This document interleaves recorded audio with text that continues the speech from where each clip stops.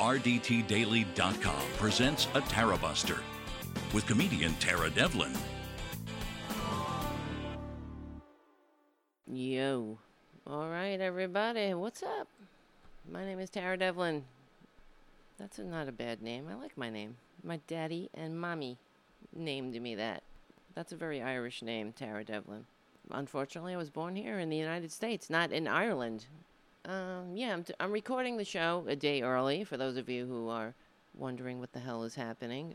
I'm going to my cousin's daughter's graduation party. I don't know. What does that make her? Is that my second cousin? I don't know how you do it. So I have to record the show a day early, in case you're wondering. So it is Friday. A couple of announcements before we get going. I want to please encourage everyone to become a patron of this show. We need help. The liberal media, this is it. You're looking at it. I do a lot of railing against corporate media, and I'll do some more of that today, because I'm a little pissed off. I'm just checking all the streams, making sure everything is going. That's why I encourage you to be a patron, because if you are a patron, you're supporting this show. You're also supporting RDT Daily and the writers who try to make this world a better place. Because believe it or not, when you're watching, I'll put you in on a little secret that I learned not too long ago, that some of the liberal shows the so-called liberal shows in the liberal media aren't really liberal, okay? They may pretend to be liberal. I don't know why they're not doing what the hell they want to do. And just be a conservative. You'll make more money. But a lot of it's a racket for them. So of course the corporate media is a whole other case in point. This is why we can't have nice things. We live in it's not really a democracy. Our democracy has always been aspirational. It's never been actualized because of the corporate control of the media. Partly, we're living in a divided country because we have certain people they're going to different places for information, and they, of course, with Trump in office and the Republicans, who has completely devalued the currency of truth. And that is what you need. You need truth to have a functioning democracy. We all have to agree on what is the truth. And one of the telltale signs of a declining civilization, or declining free civilization, is that there is no truth. And here we are. We're trapped in it. It is a trap because we have been voting for change for so many years. People know that this thing is screwed up.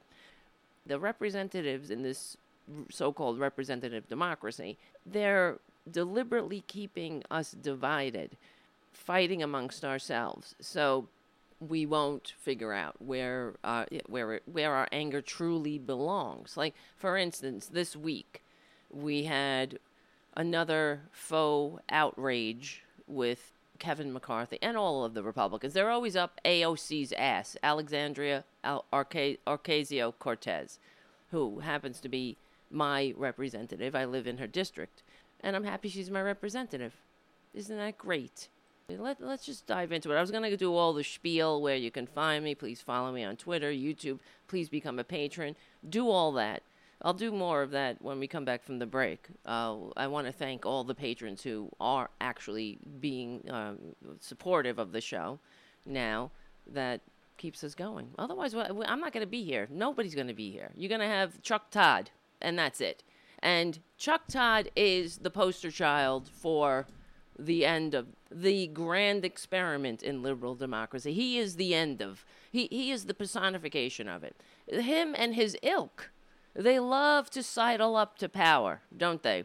To kiss ass on those who are who are basically playing our lives as pawns. And the other thing I wanted to talk about today was what Twitler did with this Iran attack that he pulled back or whatever. Oh, thank you, my lord. Thank you for saving we the peons from another endless war of choice in the Middle East based on lies. Thank you, Twitler. And that was a complete show that he put on. That was another. We're in Trump's world. You understand? And it's because we have representatives. They are not doing their jobs. The opposition party isn't holding this fascist bastard to account. How are we allowing this unqualified, unfit, tax-dodging, draft-dodging, Putin puppet traitor who can't spell, who wouldn't know where Iran was on a map, to lead us into one crisis after another, all so we don't have to see his tax returns and we don't find out just what a treasonous, I don't even know, treasonous traitor he is. It's all about keeping the scam going. He'll send anybody's sons and daughters to their death needlessly, as long as it could cover his con man ass. This guy is a con man. Period. End of sentence. I live in New York. We know him here. He's a buffoon. And he has been since he crawled out of Studio 54. Well, crawled out of his immigrant mother. And since the time he was siphoning money out of his daddy's trust fund using fake inflated invoices so he wouldn't have to pay taxes. Do you understand? When you don't pay taxes, you see, we're tax-paying people. I pay my taxes. I paid my taxes my entire life. Even when I was out there using drugs, everybody knows I'm in recovery here. One thing my father taught me, even though he was a Reagan Democrat, he taught me a lot of things, but one of the things, you pay your taxes. Paying your taxes is your patriotic duty. Taxes are the price we pay for a civilization. So we have things like breathable air, drinkable water, roads that we can ride on, an infrastructure. That's what we should be getting for our tax dollars. Not just whatever twitler he wants to bomb some wedding party in Afghanistan or whatever. Now Iran, because he is setting this up. The Republicans have been pulling us into a war of choice forever now. I mean, they've done it they did it to us in Iran, in Iraq, and now they're doing this to us with Iran. The world got together and for years negotiated this Iran deal diplomatically to prevent Iran from having a nuclear weapon. So nobody's sons and daughters had to die in another foreign land.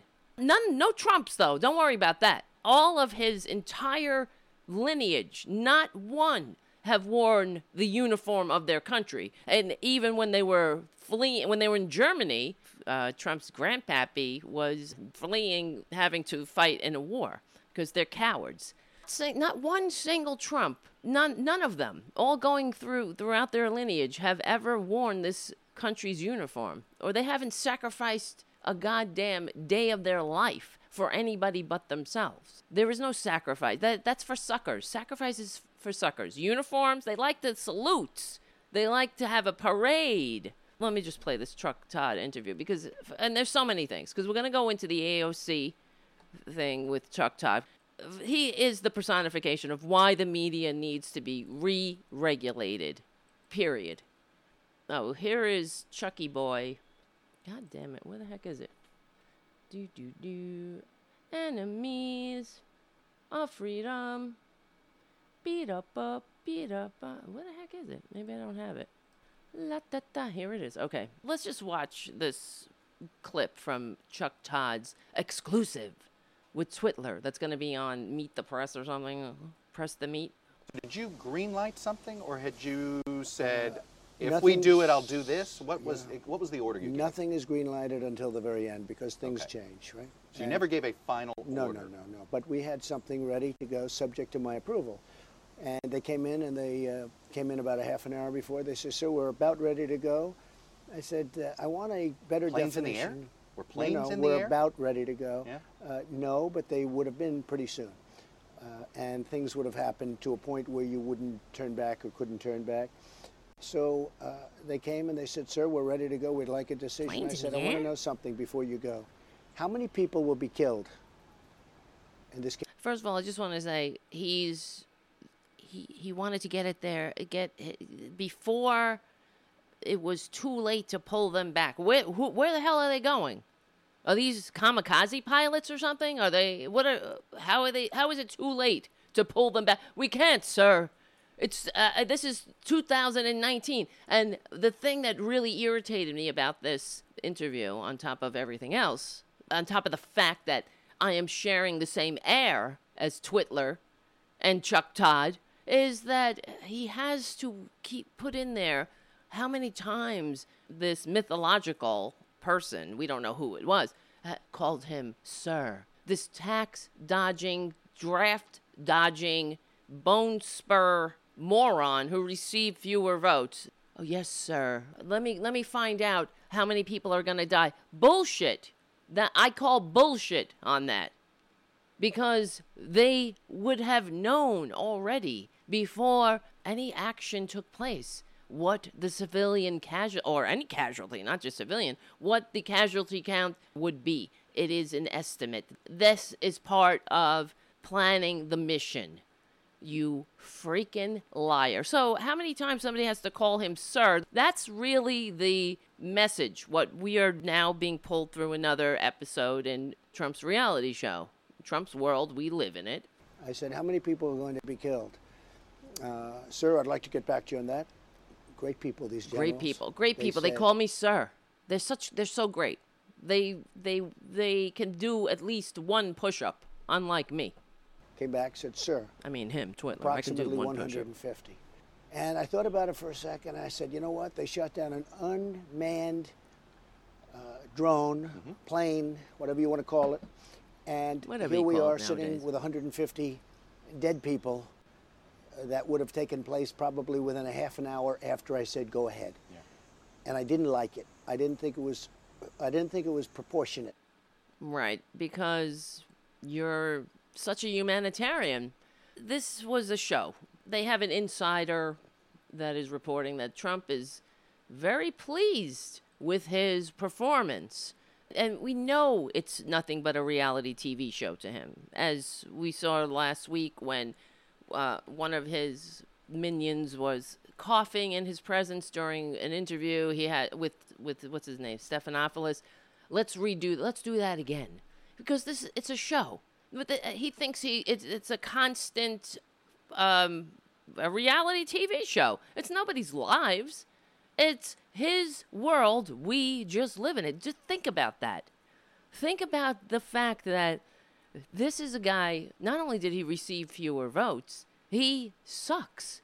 He can't spell. He's a con man. He's a traitor. They all know it. The Democrats know it. Nancy Pelosi knows it. And it doesn't matter that all of these things that he's doing to dismantle the pillars of democracy, from attacking the press, that alone should be the end of the story. If we have any respect for those who died for this thing, for this grand experiment in liberal democracy, the people who died to keep the union together, the 500,000 young people that were sent to their cold, early graves because the South didn't want to let go of their human property and wanted to secede. Honestly, I wish they had, in a way, right? Because at this point, we would have universal health care, universal higher education. We wouldn't have these albatrosses around their necks, like in Tennessee, dragging us down with, their representatives are representing parts of the country that have the same population as a small town on Staten Island. And they're the ones that are preventing us from having just pick anything. Anything that makes life worth living, a little bit more manageable, a little bit more free, allowing us to be free. So we take our tax money and we put it together and we say, hey, here, this is what we're going to do as a country, as a community. We're going not just to protect democracy, we're going to protect each other. We're going to promote the general welfare over the welfare of the 1%, the elite, the intergenerational aristocracy, the likes of which the founders fought a revolution to escape. We're going to use our tax dollars, and if somebody gets sick, they're going to be able to go to the doctor, and they're going to be able to take time off and heal without fearing going bankrupt or losing their home. They without the stress of bills coming in. That happens all over the world, except here, in the land of the freedom, in the United States of, and I mean DUMB, the United States of serfs and lords. That's what this is. Because there's so many morons in this country. Even I was looking at somebody's Twitter feed. I don't know, whatever. Sometimes I just scan Twitter, obviously. And somebody wrote about Trump. People were bashing him that he's that's the con man that he is. And a dupe piped up saying, "Oh, a real." Somebody called him a loser or something, and then this guy pipes in, "Real loser who's a billionaire," or something like that. The fact is, Trump is not a billionaire. If he were, we would have known it by now. We would see it. Oh, I know that he promises us that his financial statement is just amazing and awesome. We will be blinded by the light of it. But as he told Stephanopoulos, how he wants to show it, but the lawyers just won't let him. Bullshit. Just like I call bullshit on this story that he told us. I told, hey, generals, well, sir, let me get back to you on that. How many people are going to die? Of course they know. That's part of, I'm not a general. I was not a general. I was not in that. But I wore the uniform of this country. I was involved in planning things as a United States soldier, for Christ's sake, unlike any of the Trumps. You know how it's done. It's plotted and planned to avoid injury and to try to make a successful mission. Everything is taken into account. Nobody's going to be like, oh boy, let me get back to you on that. He's a liar. And we're just going along for the ride. And it doesn't matter that whatever Nancy Pelosi doesn't seem to think that there is no low too low to do her job. Start impeachment hearings on this fraud. People won't like it. The people they're 30% of this sad, dying empire is like 30% all over the world, except in many places that are actually functioning, like the happiest places on earth that have universal health care, like Finland, the socialist countries, the ones where they get more for their tax dollars. They get vacation, mandatory vacation, maternity leave, universal health care, universal higher education. They get stipends to go to college. That's freedom. You moron. Not you, not the audience. I'm talking to that dumbass. The stupid dupe who writes on Twitler's feed, oh, great job being a billionaire. You're not a billionaire. He's not a billionaire. Do not buy the lies. But as we know, there's a sucker born every minute, and Trump supporters are living proof. But you don't let them run things. You don't put them in the majority. And that's why the Republicans have to lie, steal, gerrymander, voter suppress, rig, and hack electronic voting machines and get the help of foreign anti-democratic dictators in order to keep their filthy, greedy fingers around this sad, dying empire. That's what they have to do. They can't win elections legitimately on the basis of their their ideas. That the only thing they have is divide and conquer. Now, Trump is sicking his his immigration service. I was going to say goon squads. I don't know. I don't know these people personally. I mean, it's all part of the show. He's rounding up illegals. And when people show up at the border, they're not coming here illegally. It doesn't matter how many times Trump and the Republican sycophants repeat it, but that's the truth. They're not coming here illegally. They're coming here as migrants under the laws that we helped craft after World War II to prevent another Holocaust from ever happening again. So it is quite disgusting and disingenuous for these filthy Republicans, but I mean, what am I expecting from them? It's like you can only expect a grunt from a pig. No offense to pigs, but that they would lie and manipulate what's going on. They're calling them illegals, coming here illegally. They're not coming here illegally. It is not illegal to come to the border and present yourself to an agent and say, I am seeking asylum. That is what we helped create after World War II. So for these filthy Republicans to be so upset when Alexandria Ocasio-Cortez goes on and calls Trump's concentration camps exactly what they are, concentration camps, and the Republicans all get into this faux outrage about it, that goes to show you it's exactly how this kind of thing happens, how the inhumanity escalates. And if they weren't so inhumane and afraid of the judgment of history and the judgment of the present, why would they be trying to hide it? You just do your job. Treat people like human beings. Give them a chance. The fact that the humanitarian crisis now at the border, everything that Trump touches turns into a crisis. He created this crisis. That won't stop Republicans from inflating and conflating and stirring up anxiety and getting a lot of people upset about shit that ain't ever going to happen. Like, for instance, MI, whatever the MI5. What is that? That stupid, the gang that he's always talking about. MI6? No, that's... You know what I'm saying. But I know I met this when I went down to Georgia with when Mike Malloy had his first gathering to celebrate the release of his book, Colored Ice Cream, which you should buy. One of the people there was a woman from New Jersey, and we were speaking, and she was telling me that her mother because I was like, who believes this shit, And she was like, my mother.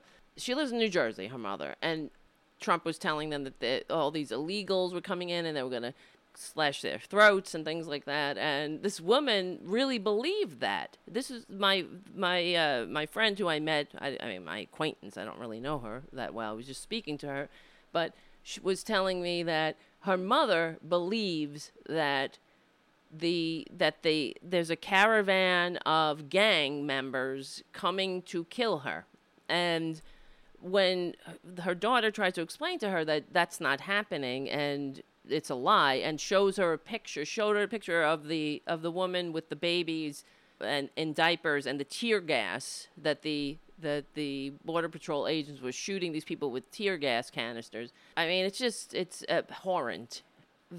My friend's mother said that it was Photoshop, that's fake news. So who can argue with that? You can't argue with that, because they're not living in truth, in reality. We need truth. That's why we need education. And as Americans, we need public education, because we have to teach each other the common history and the common story of what it means to be an American. What is America? We are a nation of immigrants. Unless you're a Native American, you're an immigrant. And so no matter what kind of America-hating troll are all these Republicans? Because if you hate immigrants in a nation of immigrants, that basically just proves my entire hypothesis for Republican dirty tricks and on, is that Republicans hate this country. They not only hate it, they are confused by it. Well, which is why they hate it, because they're very fear-based. And we know that because they've done studies on Republicans. The large amygdalas, people with large amygdalas, they've done brain studies that people with larger amygdalas, which is the fear center of the brain, have a higher tendency to lean conservative or are more conservative, because conservatism is the ideology of hierarchy, and hierarchy makes sense of the crazy, scary, complex world. So you put everybody in their place, and that's why they get anxious when people are out of their place. You cross the line. You have a line in their mind. a man with a man. And I mean, that's going too far. Adam and Eve, not Adam and Steve. All these things that bug them out. I don't want to see it. I don't want to, they get uncomfortable very easy. Instead of evolving, instead of looking at this wondrous world and all its complexity and diversity and being excited about it and wanting to know new things knowing that it also takes I always say it takes a level of maturity to function in a free democratic society. It does, because you have to have the maturity to not be afraid that just because you value someone else or you have respect for someone else's culture or identity or whatever it is, that doesn't reduce you as a human being or your culture or identity, unless you have a very weak ass culture. You know what I mean? Then what are you worried about? Oh, don't shove it down my throat or whatever. It's like they're so afraid. The Republicans live in this. It's like I always compare it to Dorothy and the Wizard of Oz. Their world is all black and white, and everybody's got to be the same. So, and it really is a world of cognitive dissonance meets the Dunning-Kruger effect, where they talk about rugged individualism, but just try it. Just try being a rugged individual in the Republican Party. They got something for you. There's no rugged individuals. Everybody's the same. Everybody has to think the same. They're misogynists. They're racists. Oh, of course they don't like being called racist. But you know what? If the entire Earth is saying to you, you're a racist, you think maybe you could take a pause and look in the mirror for a second and say, why is everybody calling me a racist? And in fact, a couple of years ago, at CPAC, which is like ground zero for mental illness, and it's sociopathy, selfishness. That's the Republican way. But one of the seminars they were having at CPAC was called, "Are you tired of being called a racist when you know you're not?" That's one of their groups that they had. Are you tired of being called a racist when you know you're not? No, if you're not a racist, why is everybody calling you a racist? You really need to look at that. Well, why? You know what I mean? Why is everybody calling me a racist? I know I'm not a racist. Then why are you promoting racist policies? Why do the racists think you're a racist? Why does the KKK endorse you? And Nazis, why are Nazis rallying in the streets? In fact, during the Trump's, I don't know, I thought he kicked off his friggin' monster show already, but Friday or whatever, he had one of his Nuremberg rallies, and they were marching in the street. Oh, here's my cat. Great. He's jumping on me. This is Tara Jr. Jr. Can you see him? He's a good boy. Hello. Now he's so quiet. He's very talkative, but I always ask him to talk, and he doesn't want to talk. Enemy. I'm sorry. Every time I got to get a video here, I'm always like, where is it? Where is it? This Ecamm thing needs to come up with a better system of how to get videos. But here's a clip from Trump's rally in Florida, his kickoff rally. The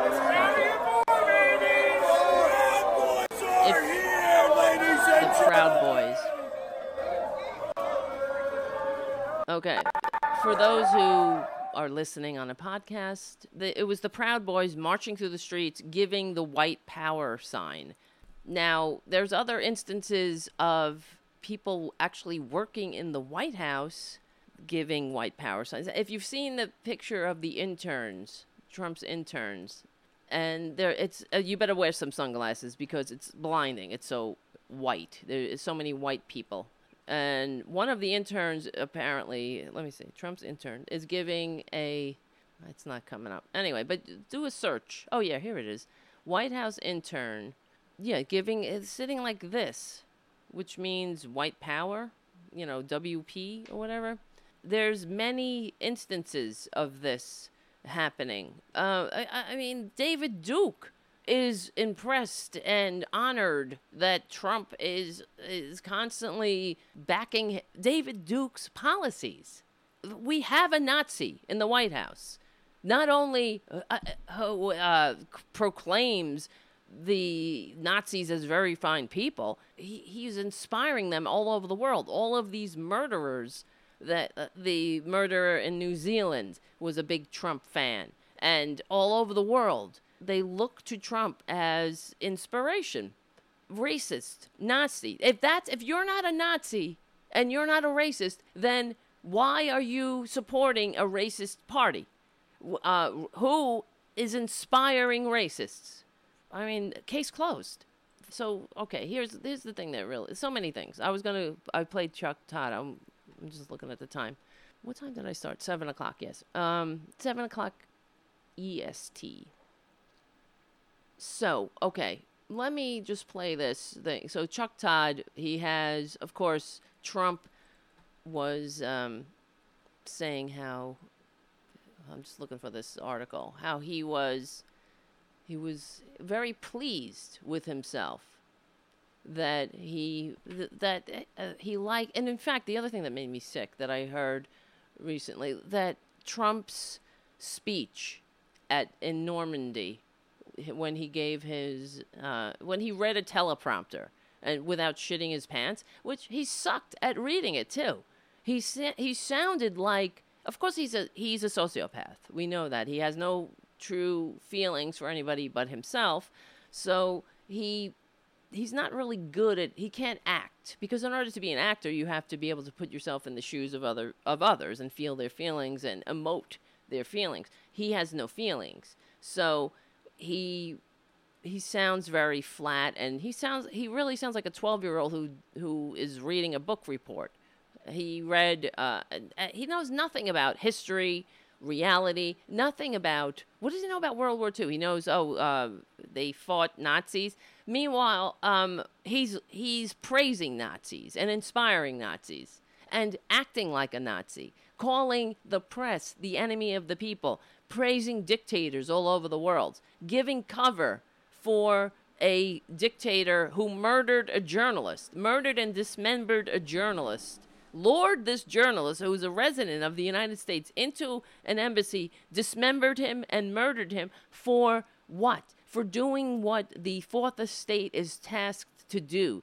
Not just speak truth to power, but inform us, the people. That's a free people. And it is no coincidence that the happiest places on earth with democratic socialism and free, not free, I mean, the general welfare that promotes the general welfare over the welfare of the corporate elite and the 1%, these are the same countries that are also ranking in the top 10 of press freedom.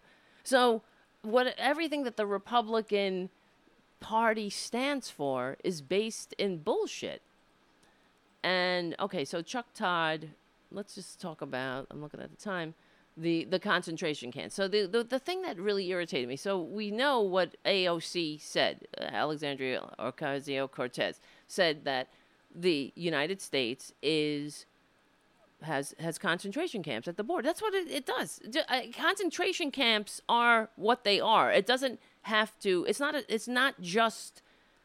it's not the Nazis that came up with it. We've had concentration camps before.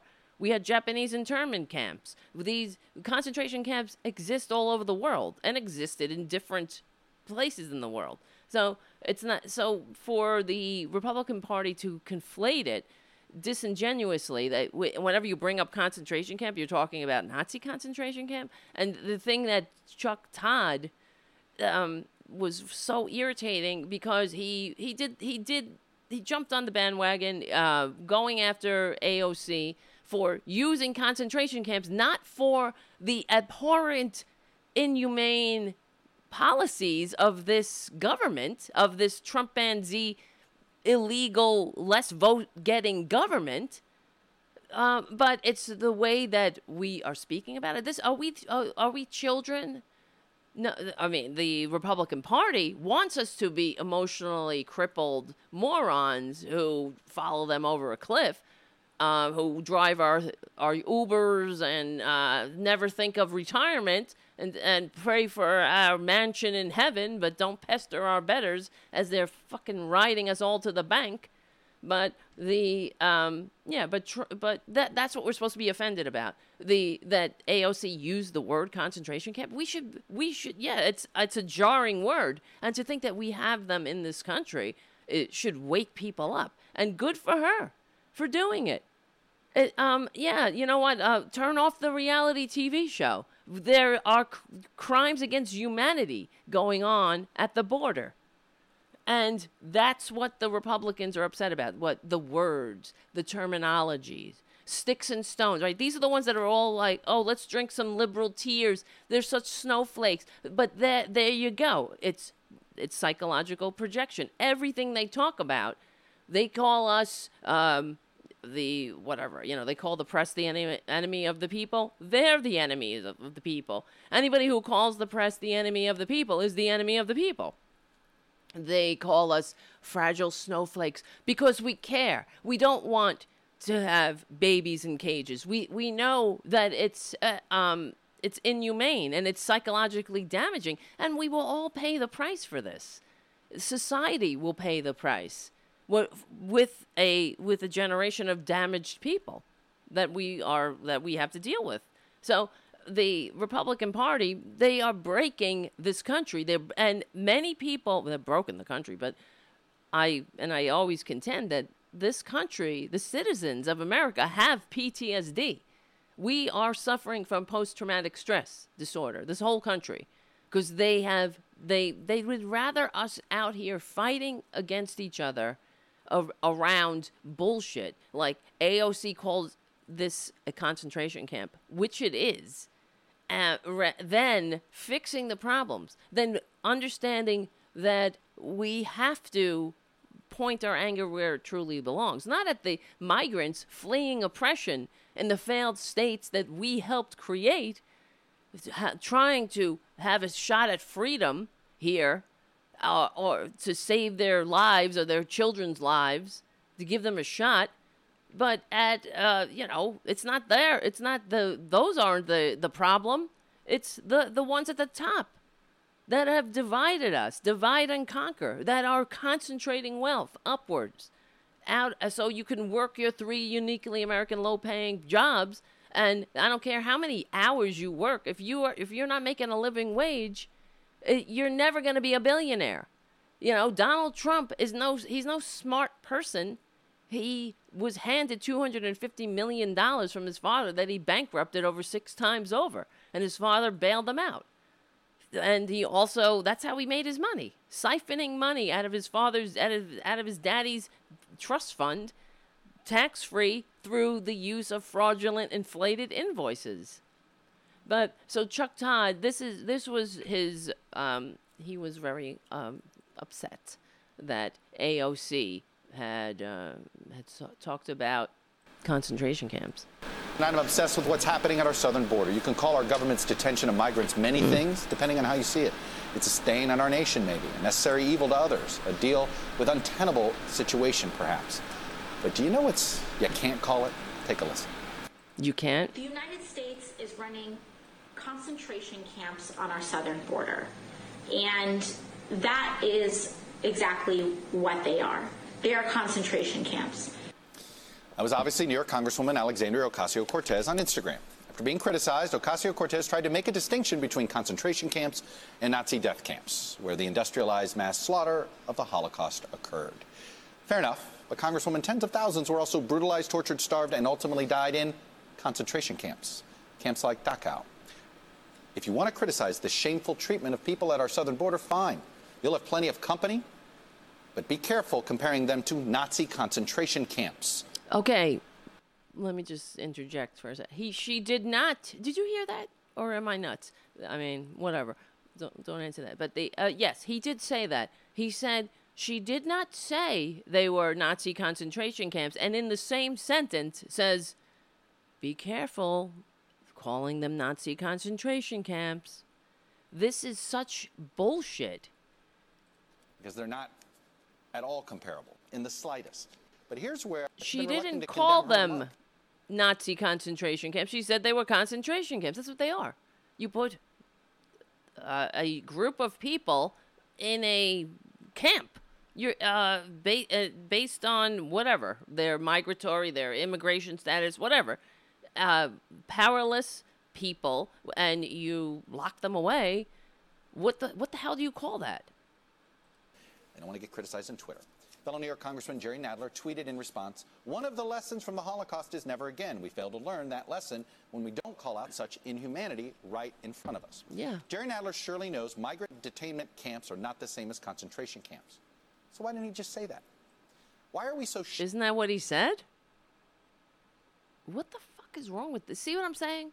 This guy, how much money does this guy make? Millions of dollars to sit in his ivory tower, kissing ass with on Twitler and the fascists, and sucking up to power, and having lovely cocktail parties with the elite, and getting on his platform and saying absolutely nothing of worth, doing nothing to advance this the general welfare, this grand experiment in liberal democracy, nothing to protect it. In fact, he is an antagonist in the story of democracy. Chuck Todd is the antagonist against us. And one day, I sometimes I know things like psychic or whatever. I don't know. I have a feeling that, not in my lifetime, but one day future generations are going to look back and they're going to see this Chuck Todd for the fraud, for the joke that he is. And they're going to point to the Fourth Estate and say, can you believe it? This is how the democracy died in America, with the help of the deregulated media, which gave us Fox News, which gave us Rush Limbaugh and these silos of information, and that gave us the corporate media that gave us Chuck Todd, who did nothing. But he talk about a taker, to sit in his studio and take a paycheck for doing absolutely nothing, for bringing zero to the table but distractions and bullshit. Meanwhile, another day goes by where human beings are kept in these inhumane conditions. Also, Twitler can feel powerful to his base and tell them a story about how someone's coming up here to slit their throats when they live. They don't even live by the border. And it's not happening. It's there. Tell me that, if you really care about the people that you represent, why are you making them afraid? Why are you stoking fear, anxiety? You know what I mean? With somebody, it's malpractice. That's somebody who is easily manipulated, and here come the Republicans to tickle their fear. Their large amygdalas, and have them living in stress and anxiety for no effing reason other than it helps them politically. It helps the elite as they laugh in their cocktail parties, as they sip $300 bottles of wine with corporate lobbyists, figuring out ways to strip you of your health care. This is what we're dealing with. Calling out people we agree with politically these days. Obviously, this isn't a Democratic Party thing. It's an even bigger problem on the Republican side of the aisle when it comes to President Trump and the reluctance there. Are we really so ensconced in our political bubbles, liberal versus conservative, that we cannot talk about right versus wrong anymore? Does anybody understand what the hell he's saying? That's what she's doing. We're talking about right versus wrong. It is wrong to take vulnerable people asking for help and to treat them like worse than animals in cages, to not give them blankets, to make them freeze, to make them sleep on a dirt floor, to separate children from their parents and traumatize them, to give them one meal a day, if that, to take away recreational activities or educational activities. What kind of a country is this? And I got to play this other thing. Let me just finish this. These are bigger than partisanship. or at least they used to be. What? And in the interim, the crux of what's truly at stake is lost. What is this country going to do about what's happening at the border in this humanitarian crisis? We'll get to that at some point, I guess. Oh, yeah, at So some we've had point. this Don't worry about it now. We'll get to that at some point. Not today, though, because today I got a cocktail party to go to. And so we want to talk about the inhumanity. Oh, yeah, we'll get to that. Don't worry about it. But today, let's be snowflakes about the fact that AOC said something that was true. And that's the problem. Republicans have a real problem. That's how you know when the truth has been told. Because all of the Republicans, the Confederacy of dunces, come flying out of their hidey holes and in front of the nearest camera to get the vapors. So even where is he? Which I gotta play this. Oh, actually, which is very good. That the Kevin McCarthy. Here's Kevin McCarthy calling for AOC to apologize. I think Congresswoman AOC needs to apologize, not only to the nation, but to the world. She does not understand history. She does not understand what's going on the border at the same time. But there is no comparison. And to actually say that. Really? There's no really comparison? Yeah, it is embarrassing, but not in the way this moron thinks, that this Kevin McCarthy thinks. It's pretty embarrassing. And here's the guy. Let me just tell you that Kevin McCarthy, I mean, they're all just such unabashed hypocrites, Republicans, because Kevin McCarthy himself had recently tweeted something about George Soros. I thought I grabbed it. Let me see. It was just a tweet, but this is what they do. They're just complete and utter shameless racists. And oh yeah, I have it right here. Let's put it up on the screen. George Soros. We cannot allow Soros, Steyer, and Bloomberg to buy this election. Get out and vote November 6th. MAGA. MAGA. What do Soros, Steyer, and Bloomberg all have in common? And buying an election. Now, remember how the right wing was so upset about the racist tropes of a freshman congresswoman. She was saying that AIPAC was influencing the House of Representatives, and you know they all went nuts. They all had they pooped their diapers over it. But I don't know about that. Nobody said it. None of these Republicans said anything about that tweet, which is pretty goddamn racist to me. When you talk about a racist trope, the silence is deafening. So AOC had a good response to Chucky, little Chucky Todd. I mean, not Chuck Todd, to Kevin McCarthy, and I'll play that. I ask you your reaction to Minority Leader McCarthy saying that you should apologize for the comparison between concentration camps and detention centers.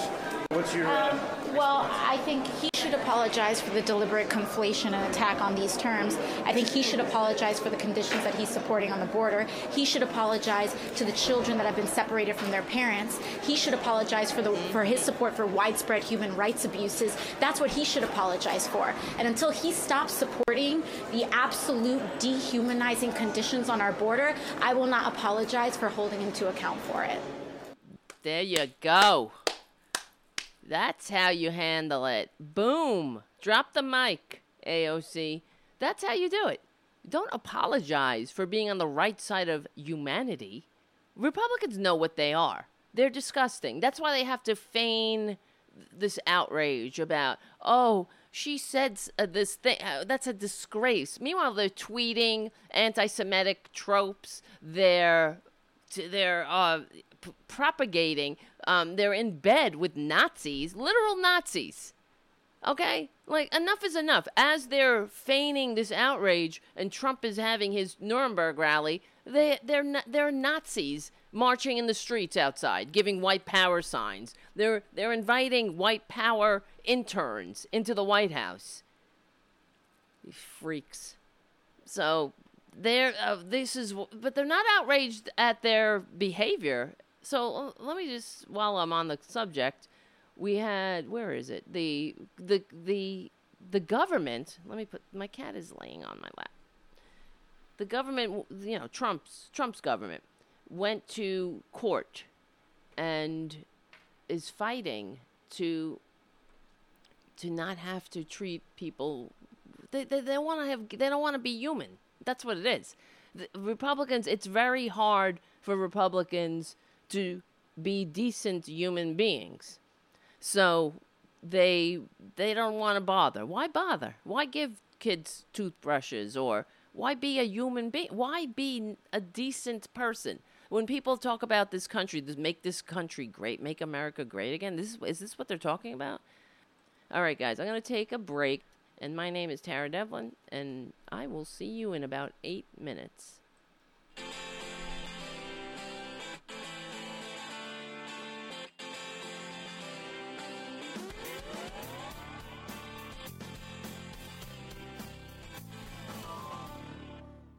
Now, the top of the hour on the Progressive Voices channel on TuneIn presents the Green News Report. Our ACE rule will incentivize new technologies that will ensure coal plants can be part of a cleaner future. Trump EPA replaces Obama's Clean Power Plan with deadly scheme to prop up polluting coal industry. Our air and water are the cleanest they've ever been by far.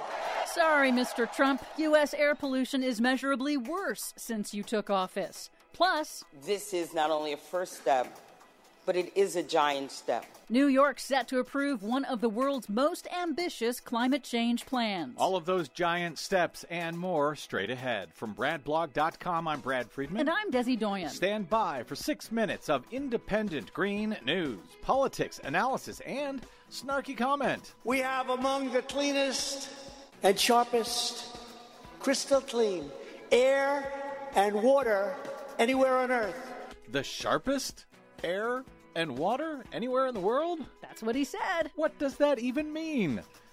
This is your Green News Report.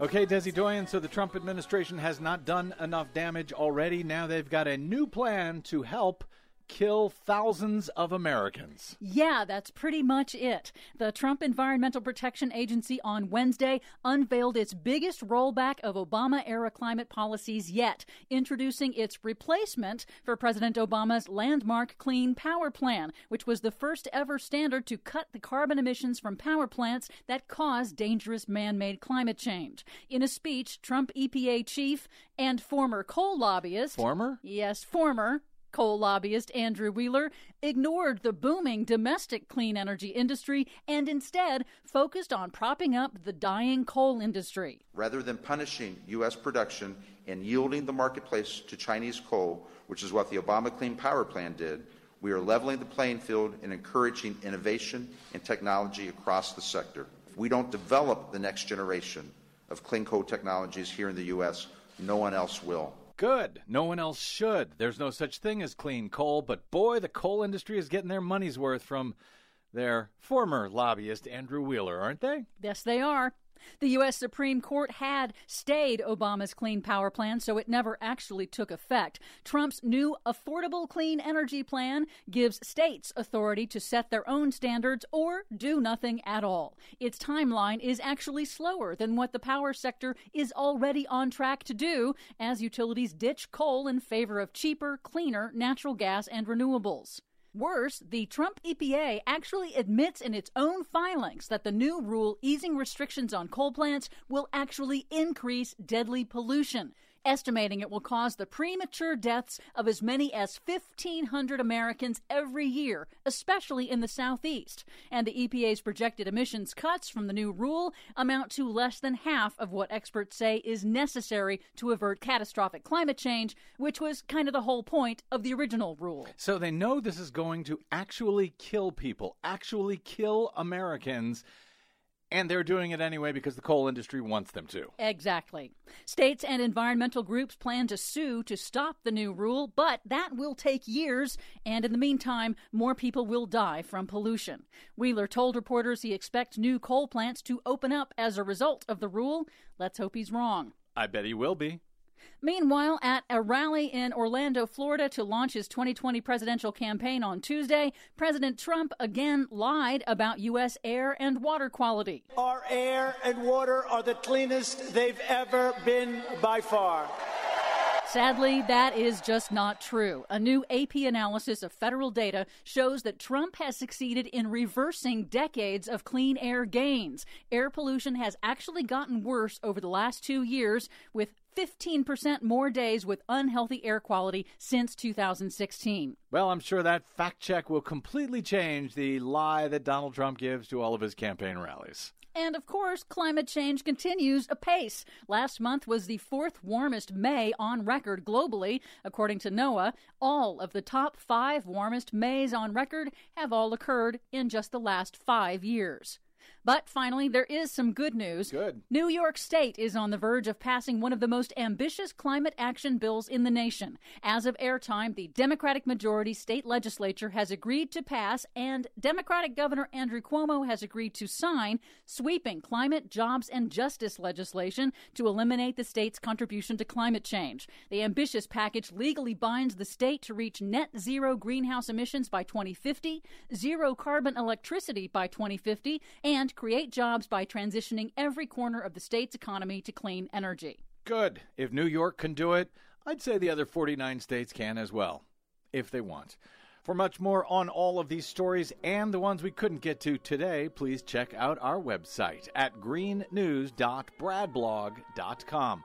Find us, follow us, and share us planet-wide on the Facebooks and the Twitters at Green News Report. I'm Brad Friedman. And I'm Desi Doyen. And this has been your Green News Report. When dreams are made of, there's nothing you can't do. Now you're in New York. Please help Progressive Voices support the Green News Report by stopping by bradblog.com/donate. I'm Rick Smith, and this is Labor History in 2. On this day in labor history, the year was 1947. That was the day spontaneous protest strikes began against the new Taft-Hartley Act. 250,000 soft coal miners in Pennsylvania walked out of the pits. 102,000 shipyard workers of the CIO's Industrial Union of Marine and Shipbuilding Workers followed the miners' example on the East and Gulf Coasts. The Greater Akron Area Council of Labor Unions joined AFL and CIO councils representing 185,000 workers, demanded that top union leaders call a general strike in defense of labor's civil liberties. Workers at Chrysler's Courchevel plant walked out in protest, even as the nation's steel mills and auto plants began to slow from the absence of coal. Congressman Fred Hartley, co-author of the Slave Labor Bill, denounced the UMW as mutinous citizens and demanded immediate enforcement of the act against the walkout. Millions of trade unionists, white hot with anger at the repressive, union-busting legislation, were ready for job actions. But in this instance, William Green, head of the AFL, and Philip Murray, head of the CIO, were agreed in their opposition to general strike action. William Green reported that he had been flooded with appeals from AFL unions across the country calling for a general strike.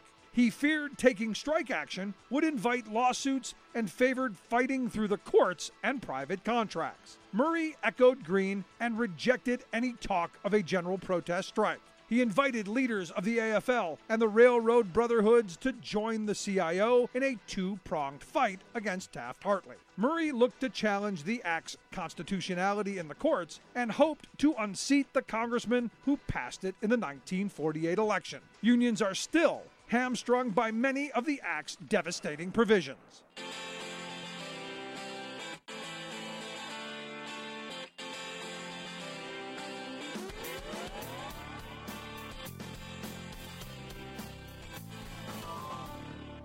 Hello, it's me.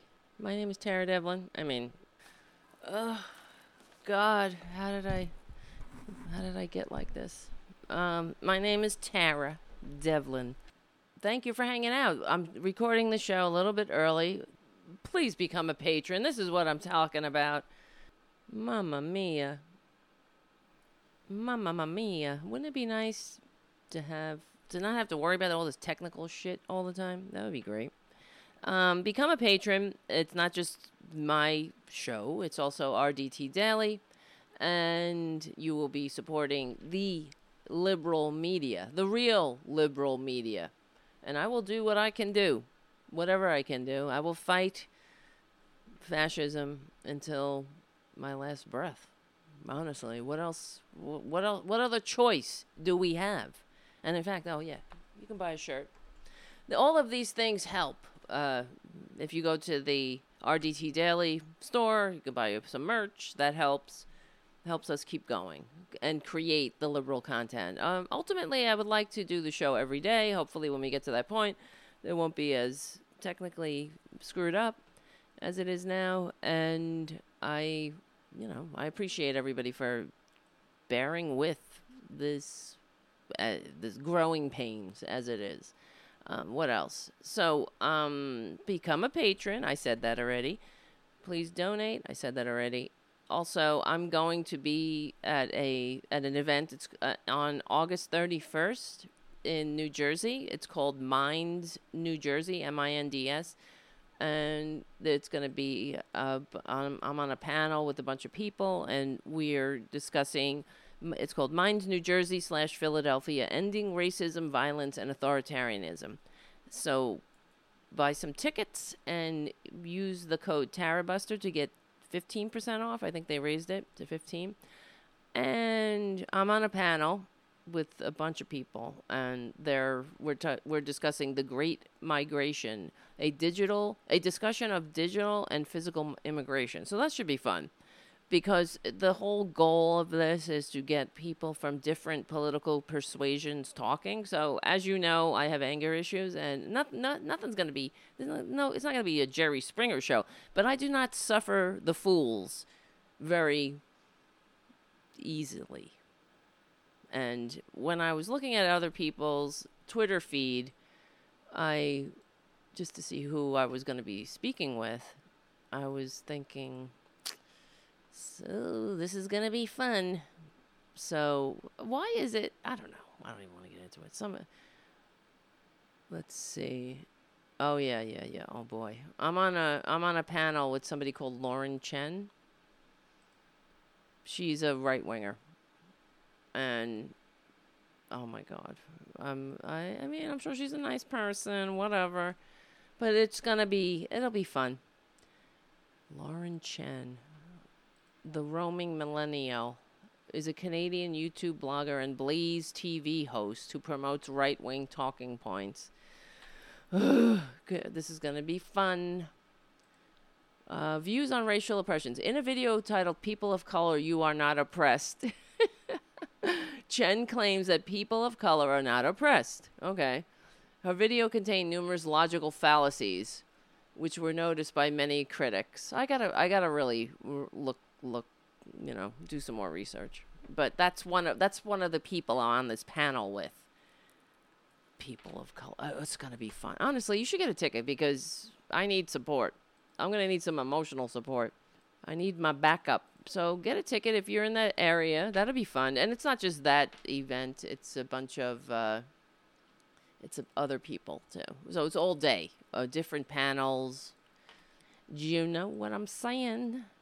So, okay. What else? I want to thank the patrons that are supporting this show, because I cannot do it without you. And I want to thank, I'm going to just go through the names really quick. Michael, Lisa, Joey, Michael, Daniel, Michael. A lot of Michaels. Michael's the most popular male name. You know that? In America. I don't know if it's now, but Gail, Jim, Sam, David, Gary, James, Martin, Cynthia, Dwayne, Peter, Jane, John, Susan, Katie, Deborah, Paul. I want to get to the point where we can't name everybody, but thank you guys. And everybody who donates. And Slow Tree just gave £5 on the super chat. Thank you. Thank you. All right, guys, listen, what were we talking about? Okay, what I was talking about before we went to the break was Chuck Todd talking about how offended he is about what AOC said. STFU. Get your priorities straight. You know what I mean? Let's not call it a concentration camp. It is what it is. Call it what it is. This is how we will be able to have nice things. In order to have nice things, you have to be able to look yourself in the mirror and confront what you are. Is this working for us? Is that a good look, America, to have a concentration camp? To put babies in cages? That's a good look? Is that something you should be ashamed of or proud of? So when the Republican Party, you notice what they do. They're always like, well, Obama did it. Bullshit. Obama never. And then here's the other thing. This is what pisses me off about Republicans on top of everything else. When it comes to all their crimes against humanity, they start saying how in fact, I saw somebody today going on about it, how, we're just following the law that was left to us by Obama. Bullshit. This is a guy who wipes his ass with everything Obama, who wants to strip millions of Americans of their pre-existing condition protection, much less, not to mention their entire health care. These are people that have parties in the Rose Garden when they take health care from people because Obama gave it to them. And so now they can't do anything because Obama did it. If only, I wish they couldn't go against something that Obama did. It's bullshit. Oh, we had to do it because Obama left it for. Bullshit. Since when? This is what they do because they have no other excuse. These are babies. Republicans, this is what I always say, they are we need to make them a permanent minority party because they can't function. It's like children. The reason you don't let children drive is because their brains aren't mature enough yet. They're not developed enough. They don't know, they can't look and fully assess maturely the consequences of their actions. That's why you don't try children as adults for the most part. But they're not fully developed yet. It's the same thing with Republicans. Why is it that you don't put them in charge? Because these are people that they don't have the best interests of democracy at heart. They're taking babies away from their children. Away from their children. I wish somebody would take a baby away from my child. No, they're taking babies away from their parents and blaming Obama. It's like, Obama did it. Obama. These people, they're not mature enough to have leadership positions. Could you imagine if you go to work every day and you constantly fuck up and your boss is coming to you and you're like, well, Joey Obama did it. You'd be fired. This is the party of personal responsibility. They never take responsibility. They only stick to that motto when they're trying to strip health care from people. But when it comes to taking responsibility for their actions, for their egregious, fascist, inhumane actions that are the bane and shame of this society, forget it. They're not going to take responsibility. It's Obama. And it's a lie. On top of it, it's a freaking lie. Everything is a lie that comes out of their mouth. And that's how you know that they are unfit. And for Nancy Pelosi to be, don't get me started on this again, but it really gets on my nerve because I'm saying nerve, singular, because I only have one left. My other ones have been worn to the nubs. But that she continues to allow this to go on unchallenged, to get up in front of the press and say, well, we're passing laws and it's going over to the Senate graveyard, and that's not good enough. You gotta fight these people like we are fighting for our lives, because we are. It's not okay. Look at what they're doing. They have no standards. There's no low too low for them to go. This is not business as usual. To just allow them to continue to go about their business unmolested, forget it. Enough is enough. She's got to start impeachment hearings on this criminal. And not bring John Dean up as a show, or what's her name? That other one. The communications lady. But it's like, that's not good enough. I'm sorry, Nancy. It's not good enough to pass bills that are going to die in the Senate, and then say, we can't do impeachment because it's going to die in the Senate. Bullshit. This is a criminal. He just, last night alone, played the military like it was his own personal play toy for the sake of his dupes. in today's episode of It's Trump's World and we just live in it. It's not okay. He is destroying democracy. And for us, we love democracy so much, and these Republicans are they're so offended about concentration camps. We need to be hyper vigilant about keeping the grand experiment in liberal democracy alive. I mean, I know that we don't really have it. It is, like we were saying, aspirational. It's not functioning. So for Nancy Pelosi to pretend like she can reason with Republicans or somehow they're going to come to their senses. They haven't come to their senses since Zygote, okay? How long is it going to take for Nancy Pelosi to come to her senses? They have crashed the economy twice in a century. Isn't that enough? How many wars based on lies are they gonna try to get us into? They were successful. Isn't that enough? That they lied us into a war based on lies? I mean, lied us into a war based on lies. Of course. That's not enough. Isn't it enough that they allowed Trump to receive foreign help and they're doing nothing about it? That they know he obstructed justice? What does it mean to create fake evidence and to tell your minions to stick it in the file for investigators to find, to cover your ass? When you're innocent, that's what you do. That's what you do. He is a criminal. That's obstruction of justice, to create evidence that you think is going to cover your ass when you're a guilty bastard. That's enough. That is a crime. I thought nobody's above the law. No, we have a king. We have a king in this goddamn country, and he's Trump. He can do whatever the hell he wants. He thumbs his nose at the Senate. I mean, not the Senate and the Congress, to defy subpoenas. Isn't that enough? So every time that he wipes his ass with another subpoena, and Nancy Pelosi, what does she do? Nothing. Enough is enough. Yeah. When Bill Barr says, "Oh, you're gonna put me in jail?" Yeah, bitch. You goddamn right. Do whatever you gotta do. This is not a drill. And then we have Joe Biden talking about how he can work with these people. Are you kidding me? These are the people that have broken democracy. They put a literal con man fascist as their standard bearer. They are covering his ass.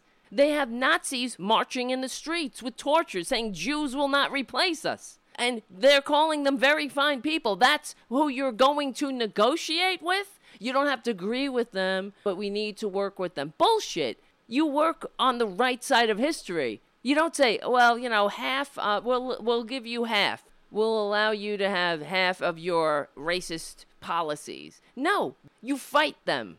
Enough is enough. You think if the shoe was on the other foot? This is why the Republicans, they do what they do, because they know they're going to get away with it. Because the Democrats, they don't have a spine. That's really inspiring, right?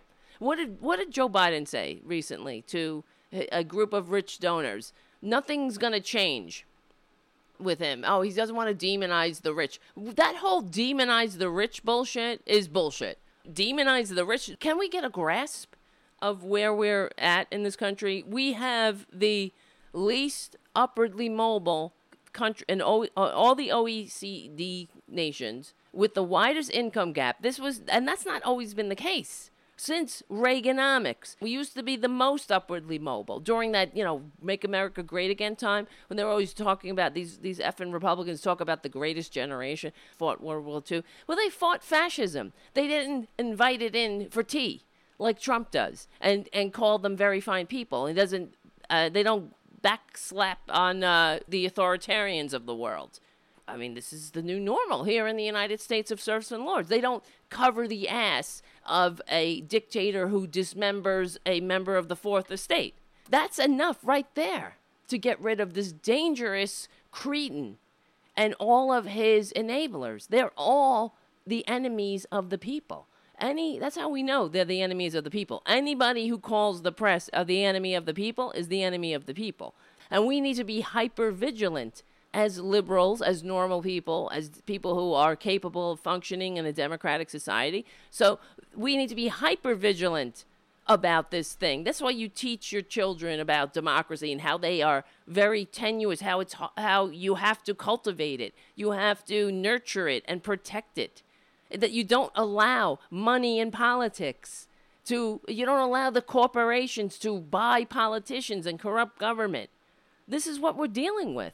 But it's like, what did Joe Biden say? Okay, I'm not trying to be whatever, but I'm like, come on here. So Joe Biden, the whole thing with Cory Booker, because he's like, oh, I could work with the segregationists, and they didn't call me boy, they called me son. Just dismissive of another American experience. That's what it is. Different people, demographics have a different American experience. The only one that's valid is the one of the powerful, rich, straight, white male. Everybody else, if you're not a sycophant of the powerful, rich, straight, white male, like a lot of the Trumpanzees, because they look up, they kiss up to this power, trying to beg it for a trickle. Please trickle on me, meet me for a beer and trickle on me. That's what they want. They don't understand that to have these authoritarians, these oligarchs in power, buying politicians and corrupting government, that's not democracy. That's not America. It doesn't matter. You can go and vote for your local dog catcher. You're still living in an oligarchy, a kiss up, kick down oligarchy. And that's just the way Mitch McConnell likes it. That's the way he wants it. And Nancy Pelosi and Joe Biden, all them, they're playing along. They're in it. So they'll throw us a bone here and there, but they're not recognizing the fundamental rot in the system. And that's what's really concerning. So this is why I believe if Joe Biden is the nominee, that we're not going to win. And therefore the earth will lose. Because who's going to go and vote for, let me just play what he said. So they said, let's apologize. Joe Biden needs to apologize. This one needs to apologize. Then Joe Biden was asked about Cory Booker, asking him, Joe Biden, to apologize. You don't have to agree. You don't have to like the people in terms of their views, but you just simply make the case and you beat them. You beat them without changing the system. How does it feel that you're a Democratic rival? Wait a minute. Without changing the system? He's such a creature of this oligarchy. Without changing the system, there is a problem in the system. The system is rotten. It has created the least upwardly mobile with the widest income gap, where this next generation is not going to do better than their parents, and then something called retirement is just a quaint notion that our grandparents thought was their birthright. But hey, how could you get retired if you got to work your Uber? You got to drive your Uber at night, right? Your gig economy, but not going to change the system when we have a system that has concentrated wealth, that is rotten with concentrated wealth, which is not democracy. Implicitly saying that you have issues talking about race. They know better. Are you going to apologize? Like Cory Booker Apologize for what? Cory Booker's called for it. Cory should apologize. He knows better. There's not a racist bone in my body. I've been involved in civil rights my whole career. Okay, whatever. When it was convenient. I know that Joe Biden's history he's got a long history, and it's going to work against him in the general. And he's been on the wrong side of history numerous times too. Anita Hill, busing, all these. It's all going to come out. So when you have somebody that's like, and not change the system, that's your stance. What happened to change we can believe in?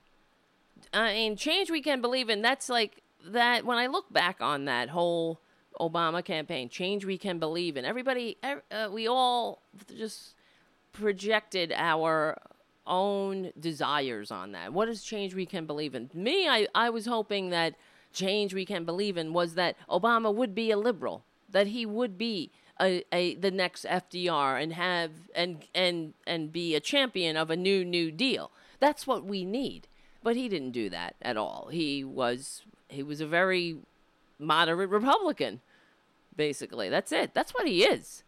So you give us the Republican policies, and for years and years and years to be deluded into thinking, the fever will break. He said, I remember about the Republicans, that they'll come around, and eventually it was a little too late because they lost the majority, and that whole losing of the majority that's I've been hearing over the years, even people who say they're liberal rewrite history on that, saying that during the midterms, when the Democrats lost the midterms after Obama's election, it was because Democrats stayed home because we said, oh, we have a good guy in the White House and we don't have to work anymore. We can rest on our laurels, which was bullshit. Okay, that's not what happened. What happened was everybody was upset. The Democrat, oops, why did I put that up there? The show's not over yet. The people were disheartened. The Democratic base was demoralized and demobilized in that matter, because Obama put Social Security on the table. Him and John Boehner, he negotiated. That was Obama, not John Boehner. The reason Social Security wasn't privatized at that time was because John Boehner was sticking with the caucus room conspiracy, which was to deny Obama any victories. So when that's what he did. He put Social Security on the table. And he also, a couple of things. This is what happened during the election. And right before the election, that's when that Scott, what's his name? That nude model guy. When Ted Kennedy's seat went to that guy, I can't remember his last name. What was his name? Anyway, you know what I'm talking about. The guy who was a nude model. Everyone was shocked because who would vote for a Republican in Massachusetts? But the fact was that the Democrats stayed home because Obama had demoralized the base by putting Social Security on the table. And also, the other thing he did was he bailed out the banks instead of the homeowners. And he also, that was Obama. That was all Obama. He had a choice to bail out the banks or give the homeowners relief that were losing their homes, and the homeowners let them eat cake. And the other thing was that it was the third thing that he did. It was Obamacare, not Obamacare. He took the public option. He took that off the table to appease the for-profit health insurance companies. And what's his name? Lieberman. So anyway, because Lieberman was but that's what happened, and that's how you lose an election. And when you have we're still begging for change. The American people are begging for change. This is not an election where because this is what I keep hearing on the corporate media, and of course the corporate media all wants Biden because they want the status quo. Chuck Todd wants to continue sipping his bottles of wine, his expensive wine and champagne with the people he's supposedly reporting on. That's what he wants to hobnob in the halls of power with his $1 million paycheck. And look down the ivory tower and telling us all that socialism doesn't work. We all hate socialism. That's the line. And Joe Biden he's a comfortable shoe. This is what I keep hearing, that people want normalcy. They want bipartisanship. Bullshit. People want to win. They want a decent life. I always think of FDR. When the only reason FDR wasn't elected in a fifth term was because he was dead, not because he welcomed the ideas of Republicans that had crashed the economy. He was like, no, I welcome their hatred. They're aligned in their hatred against me, and I welcome it. Know me by the enemies I have made. That's what he said. And he's not, there's a right side of history and then there's a wrong side of history. You fight for what's right. You don't, whatever. I mean, I keep hearing the corporate media talking about how, FDR was able to work with the Southern, with the Southern races. Yes, that's what happened. But that was a different time. You're talking about in the 40s, though. The reason why the New Deal was... It was and this is another thing now that I'm thinking about it. They got AOC, that they all jumped on AOC because she said that the New Deal was racist. Yes, FDR wasn't racist, but the fact is he had to deal with the Southern racists. Then they were Dixiecrats. These were the Democrats at the time. Yeah, they were the conservatives, that they didn't want the New Deal. A lot of New Deal programs weren't available to people of color, or whatever you want to call it. Black people. I don't know. People say don't use people of color. I don't know what to say. He was negotiating with the racists of his time. But that was the 1940s. In the 30s. You know, Joe Biden was dealing in the 60s and 70s. So, you know, it was a little bit later. I'm not trying to, like, knock on the Democrats, but here's the deal, man.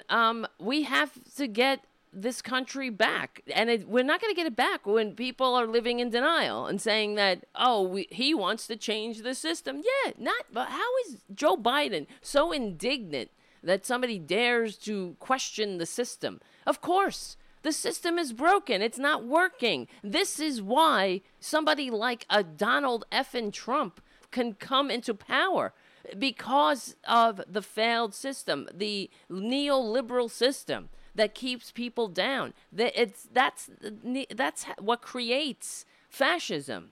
That you keep selling them hope. Oh, we got change you can believe in, change you can believe. Oh, back and forth. That's why people go back and forth and back and forth. People are just looking for something to function. Do you think that if this was a functioning democracy, that it would, you know, of course we all have problems, but we would be able to work better together. There would be, you know, less stress and less. But the fact is that the people in power have deregulated this economy to the point they deregulated the media. They gave us the silos of information. They deregulated the banks. That gave us the second second Republican Great Depression, the near Republican Great Depression in 100 years.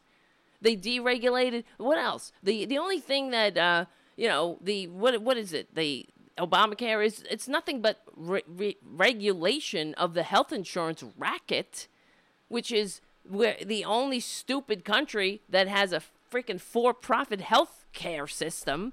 For-profit? My ass. Nobody, it's your money or your life. That's why it's not a real market. And then, so Joe Biden's coming in where he wants to change the system, not by changing the system. Bullshit. Yes, bitch. By changing the system.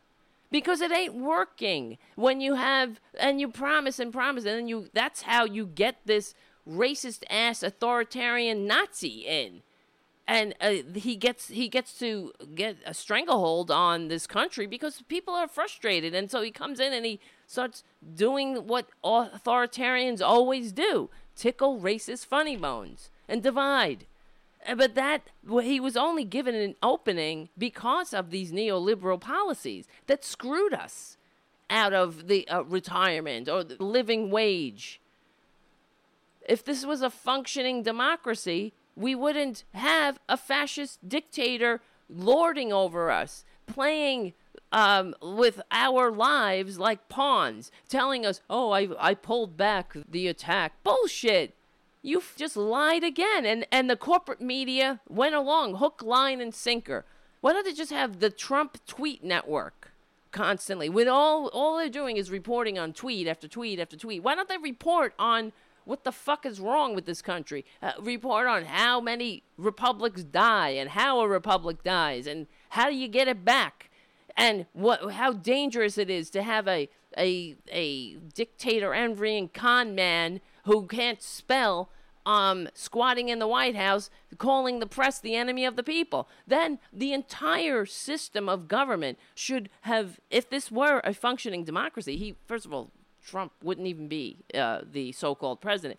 But it would have, all of the mechanisms of government would have, turned to protect us from that fascist bastard. And it would be working. And it's not working. Tara Jr., sit down, please. Look at him. He doesn't know. He doesn't care. He doesn't know what's happening. He doesn't know that we are living in fascism. Don't you know that? Jeez, don't step on anything. The last time he was up here, maybe he knocked something, and then the camera went, but yeah, I mean, come on here. he wants to change the system. You goddamn right. And so, listen, okay, so this brings me into a pretty good segue, I suppose, talking about changing the system. This is the system that Joe Biden is protecting. That is, let's just play this, because Ali Velci today did this thing on wealth inequality on MSNBC, and I grabbed it. Here it is. About wealth distribution in America. Here's a chart I want you to see. This shows total net worth of the top 1% of wealth holders and the bottom 50% adjusted to be in 2018 dollars. Okay, this is the top 1%. This is the bottom 50% since 1989 to 2018. Take a look at this. This is zero at this line. You've seen the people at the bottom actually lose net wealth while the top 1% has gained it. This is not a per person breakdown. These figures are in millions of dollars. So you can see that they begin in 1989 more than $10 trillion apart. But as the years progress, the bottom 50% have nearly no gains and, in fact, losses in the 2000s. You see this. There are a couple hiccups, but it's pretty good. Here's what the bottom 50% looks like when I exploded out. That's that bottom line that I was just showing you. Take a look at the dips, mostly in property value. This is the Great Recession. You can see that during the housing crisis, the group as a whole lost about half of its net worth. And if you see that over a 30-year period, that's where we are. Some of it is recovered. Here's what these charts look like in dollar amounts. The top 1% gained over $16 trillion in that time, more than doubling of the group's net worth. The bottom 50%, on the other hand, lost about $1 trillion, almost half of that group's net wealth in 1989. That's the system. The system gave us that, because we went from the most to the least upwardly mobile. And so on MSNBC, they're always like, this is a great economy. Trump should be doing better. His poll numbers should be doing so much better because of this economy. The economy is booming. It's booming along. Bullshit. If we're living in a this fantasy, that's really Stockholm Syndrome. This is why I say we have PTSD in this country. We're all just fucked up, but that we have actual working people cheering this economy when they're not going to retire. What are you talking about? The concentrated wealth is not a booming economy in a democratic society. And then in the same breath, they go to report on the stock market. The stock market is up. The stock market is down. Who gives a shit? It doesn't have anything to do with the working class. Where is this? Let's see. Income inequality. The reality, this is from inequality.org, the reality behind the surging U.S. economy. A tiny uptick in wages won't do much to help Americans squeezed by debt and facing rising prices for medicine, childcare, housing, and other essentials. And then the other thing was, what's her face? Stephanie Ruhle, who's really annoying, was saying how 50 years ago, nobody had credit cards, and now all this, like, she's blaming people because they're talking about the debt, that so many people have debt now, and she cluelessly, this is why they suck, why the corporate media, it's part of, it's an example of how sick we are when you just watch one day of MSNBC, the so-called liberal media. Which, I mean, come on, your head wants to blow up when it was like, the liberal media, my ass.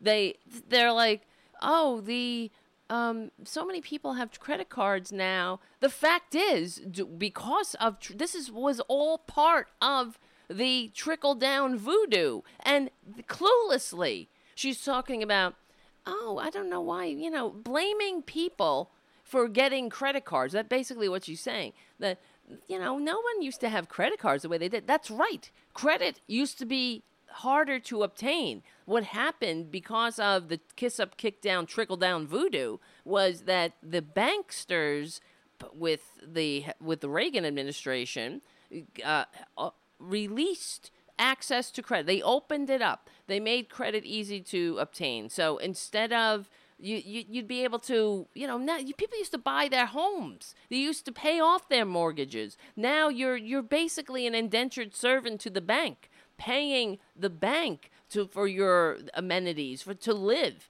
And you never get out from under. So that's all we are now. And now on top of that, you have the credit cards. And then, of course, what did Joe Biden do? He made it illegal for people to write off their credit card interest on their taxes, things like that, or to declare bankruptcy. They've made it harder to declare bankruptcy, and you're not able to declare bankruptcy because of student loans, things like that. Everywhere you turn, the American worker, the average person, is squeezed, and that's by design. That is on purpose. And to say he wants to change the system, yes, exactly. So recent economic reports have President Donald Trump, so-called, crowing. I say so-called president. The big headline numbers do sound encouraging. Unemployment rate down to 3.6%, the lowest since 1969. Average earnings are finally outpacing inflation. The stock market has been hitting record highs, and the first quarter of 2019 has the fastest annualized growth rate since 2015. And yet, most of the gains from our growing economy are still going to those who least need a boost. Stock market rallies, for example, further concentrate wealth among the very richest Americans. The top 1% of Americans own more than half of stocks and mutual funds. The bottom 90% own just 7%. So why does MSNBC constantly, the fucking stock market's up, the stock market's down? Who cares? You should be saying, holy shit, this country is an oligarchy. And nobody's doing anything about it. And we're allowing this Twitler bastard to run rampant over our lives. For ordinary Americans, the slight uptick in wages is not enough to make up for their many years of stagnation. Excuse me. Average hourly pay rose just 6 cents in April 2019 and 4 cents the month before that. Workers need a much bigger raise if they're going to receive their fair share of economic gains, especially with prices for many essentials rising faster than wages. For example, compared to the 3.2% increase in average earnings over the past year, spending on prescription drugs is up 7.1%, while the average house price rose 5.7%. Average child care costs jumped 7.5% between 2016 and 2017.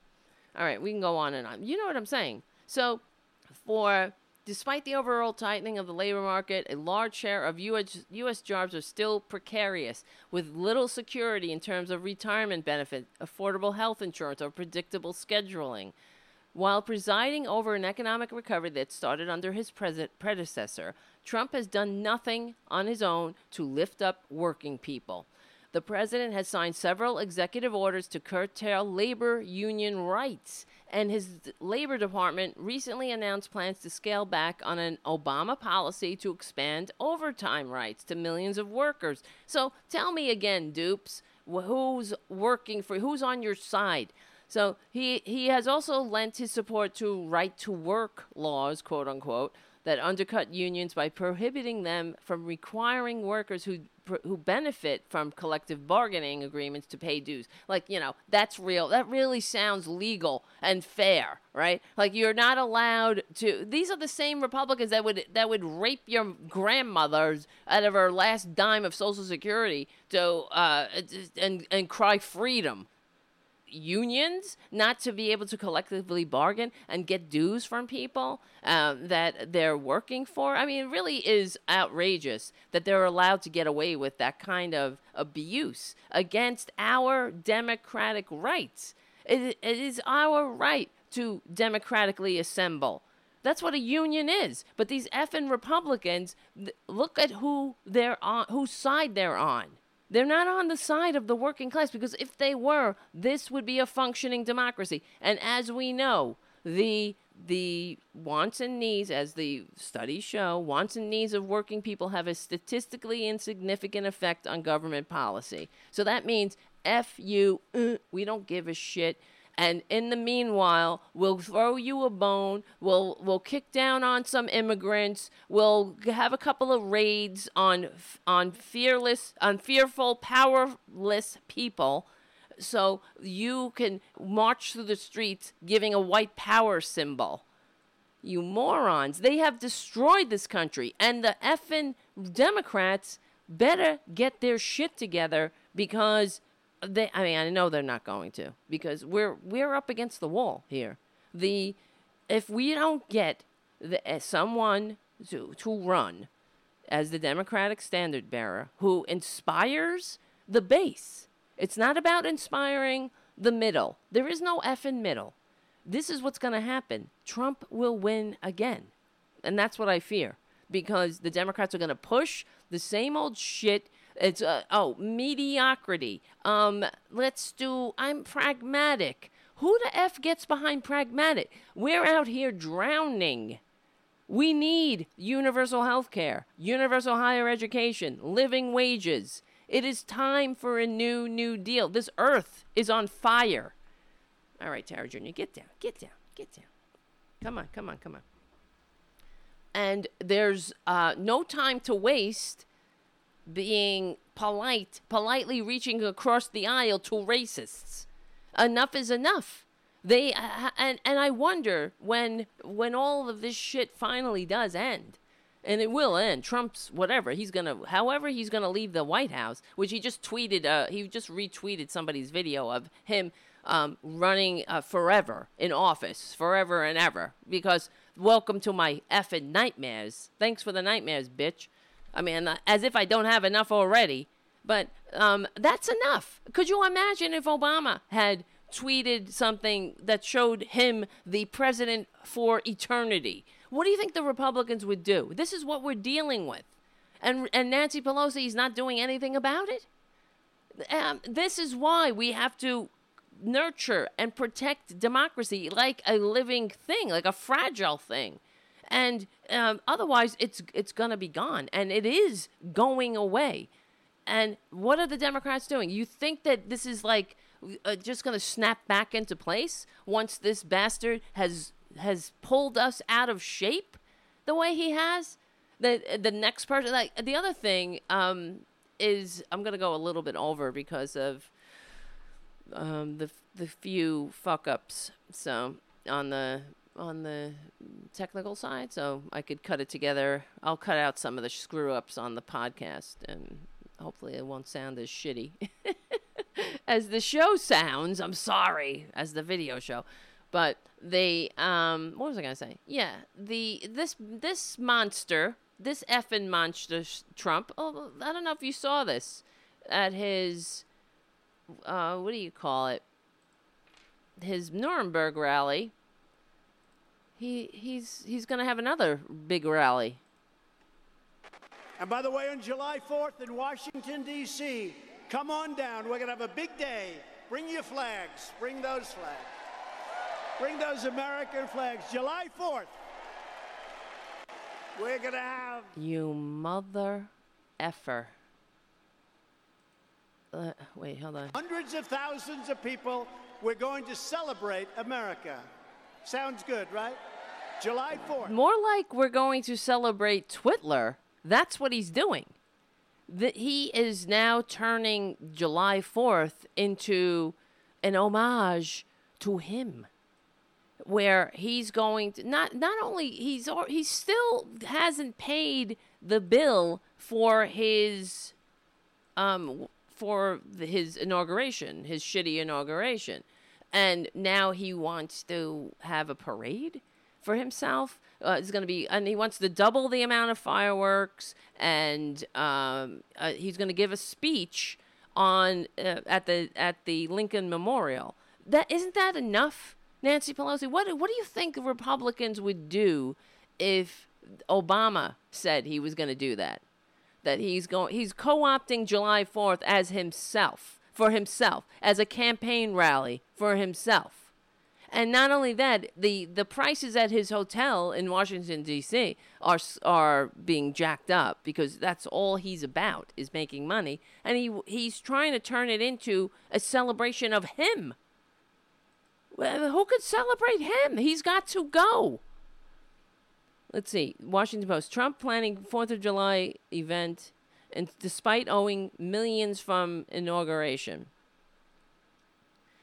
It's Trump administration is planning a costly Independence Day speech at the Lincoln Memorial despite its failure to pay off $7 million in debt from the 2017 inauguration. I mean, and that's only one part, because he's all over the country. His campaign has stiffed his people who have provided services to his shitty fascist campaign. It's unbelievable. And they're allowing this to happen? Oh, my God. The city's budgetary concerns have carried over into 2019. The Washington Post reports that the first quarter, whatever, they're talking about the costs of the parade. A political rally to honor himself. This is from the Washington Post, Eugene Robinson. The 4th of July celebration in Washington has long been a grand pageant of democracy, a family-friendly event that transcends ideology and partisanship. President Trump intends to turn it into a cult of personality political rally in honor of himself. No, I'm not surprised, but what Trump is doing makes me angry, and it makes me sad to see one of our very best traditions being trampled and dishonored. That's what he's doing. He's turning this into yet another place and day where we have to be at each other's throat. This is not a Republican rally. Who the fuck is he? He hates this country. If Trump loved this country, he would have paid his taxes. He would have put the uniform on when he was called instead of making up a bone spur story. He put a lot of effort into going around looking for a doctor to write some shitty note, some scam note for him, right? Put a little energy into that. Not any energy for doing something for the country when he was called. He likes to walk around in parade. He likes to wear, he likes those nice salutes, right? If that isn't staggeringly concerning, what is? What will Nancy Pelosi do about that? Oh, he needs to be in jail. Well, he needs to be in jail, so let's give him a win on infrastructure. Come on. This is what we're up against. Oh, my God. And I think about, there's so many other things I wanted to say, because I wanted to talk about the babies in cages down at the border, and that the Trump administration is fighting fighting court orders that tell them to treat people like human beings. They don't want to give people toothbrushes and blankets, and they don't know how to be decent. They just don't. Whoever taught them? The world is their oyster. Why should they give a shit if a baby has a toothbrush? We're just here to serve them. Our reward will come in heaven. Those people are there, those human beings that came here to get the freedom that Republicans are so stupid. They wouldn't know freedom if it bit them on the balls, but they think they're free if a bankster can ride them to the bank unfettered by a pesky regulation. These morons, they're the ones that are whining about their pre-existing conditions. But all the while, remember when we were trying to get some kind of regulation on this rapacious health insurance racket, that they were all screaming in our faces at these town halls, no, hands off, your government, hands off my Medicare. Now they're all like, oh, my pre-existing condition protection. And Republicans are up there. No Republican wants to take your pre-existing condition protection, while they're in court fighting to take all of your protections away, including pre-existing conditions. You stupid morons. Can you just please go secede already and build a wall around yourselves? You'll be safe. We'll tell you when it's safe to come out. There'll be no babies with diapers that want freedom, and you are so fearful that you have to throw a tear gas canister at them. Just stay in your wall. Oh, my God. And you don't have to have any health care. You don't have any protections. There'll be nothing there. There'll be no education. You'll be safe. Motherless morons. But that's the thing. They take us all with them. Unfortunately, all of them. They drag us down. How can you have a good, decent country with them in charge, with moron and at the helm, and then the opposition party saying, oh, wait, not by changing the system. What, are you fucking crazy? Have you seen this system? Maybe he's been in the system too long. It's like looking at a picture. You can't look at a picture if it's 2 inches from your nose. You don't see the whole picture, but you're fine because you have your health care and your whatever, health care for life. You have all your cushy amenities. I don't know, what am I saying? Amenities. That's the second time I said amenities in an hour. How do you need to say amenities in an hour? I never thought I would say that word twice in an hour. But anyway, so yeah, because like even Liz Cheney, when AOC was having an argument with Liz Cheney, which is good. I mean, that's what you do. What else can you do with a Liz Cheney but have an argument with her? Because Liz Cheney was another one of these Republicans that were so offended about the use of the word concentration camp. No, Liz Cheney would love to put everybody in the concentration camps, please. She loves concentration camps. And she loves torture. This is the bitch loves torture. We know that for a fact. So, I don't know, but cue the faux outrage. That's what it's about. Cue the outrage. So, they had a Twitter fight. AOC on Tuesday evening continued to tear into Representative Liz Cheney, one of the many Republican House colleagues who called the New York Democrat out for equating immigrant detention centers at the U.S.-Mexico border with concentration camps. Earlier on Tuesday, Cheney of Wyoming begged AOC to spend a few minutes learning the history of World War II genocide. Like, these people learn. Like, that's the thing that they always attack her with. Like, oh, you better learn. You don't know anything. Meanwhile, they know nothing. They know nothing about history, much less reality. The history of World War II genocide, tweeting 6 million Jews were exterminated in the Holocaust. You demean their memory and disgrace yourself with comments like this. AOC shot back at Cheney minutes after her posting. Hey, Rep. Cheney, since you're so eager to, quote, educate me, I'm curious. What do you call building mass camps of people being detained without a trial? How would you dress up DHS's mass separation of thousands of children at the border from their parents? Cheney suggested that the first-term Congresswoman start with a testimony of Holocaust survivors compiled by an organization, Vad Yashem, and the book Night by Elie Wiesel. Okay, which, of course, that's like the go-to Night. She never read Night. You know that. Hours later, Ocasio-Cortez came at Cheney again, citing the lawmaker's original tweet. Also, this is good. Also, Liz Cheney, the fact that you employed the horrifying word exterminated here, co-opting the language of the oppressor, tells us that it is you that needs to brush up on your reading. Hope you enjoy defending concentration camps.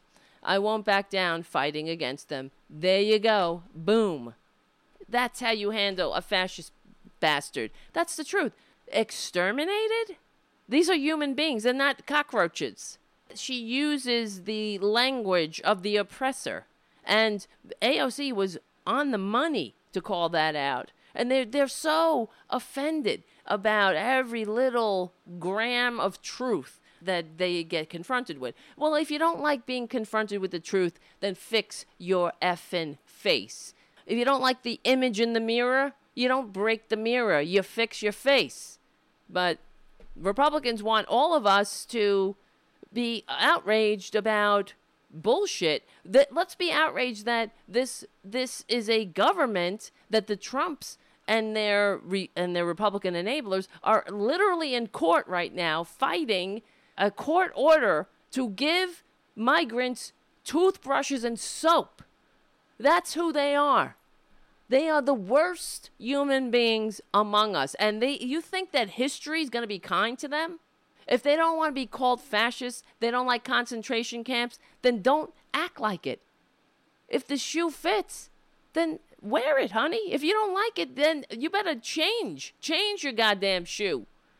I don't know. Some kind of metaphor was going on there, but it went off the rails. But, so, I mean, come on. That's who they are. These are people. They had it in one breath. They're justifying.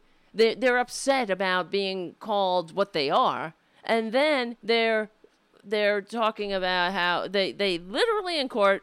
Of course, they lie about everything, lying about protecting people with pre-existing conditions, lying about, as in the Green News report we heard, lying about the clean air, the clean water, the pollution. I mean, all of the things that they're doing, these regulations that they're undoing, their own studies. For instance, they're getting rid of Obama-era regulations on cars and emissions. I mean, the rest of the planet is evolving, taking care of their people and trying to prevent or limit the amount of pollution that their citizens have to breathe. Not here in the United States of serfs and lords. Breathe that pollution, sucker. Breathe it. Because if you die, we won't have to pay Social Security. Because we need that Social Security to funnel it into Donald Trump Jr.'s pockets. Because he ain't paying any taxes, and he needs to tweet on the Peloton some other bullshit that he's doing. Some racist trope, some anti-Semitic, some way to get people pitted against each other, to kick down on the vulnerable. That's what he needs. So get to work, sucker. Donald Trump Jr. ain't paying taxes. You got to pay those taxes.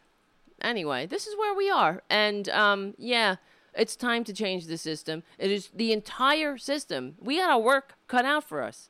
The entire system is broken. All of it. And it is broken because you can know it by its fruits.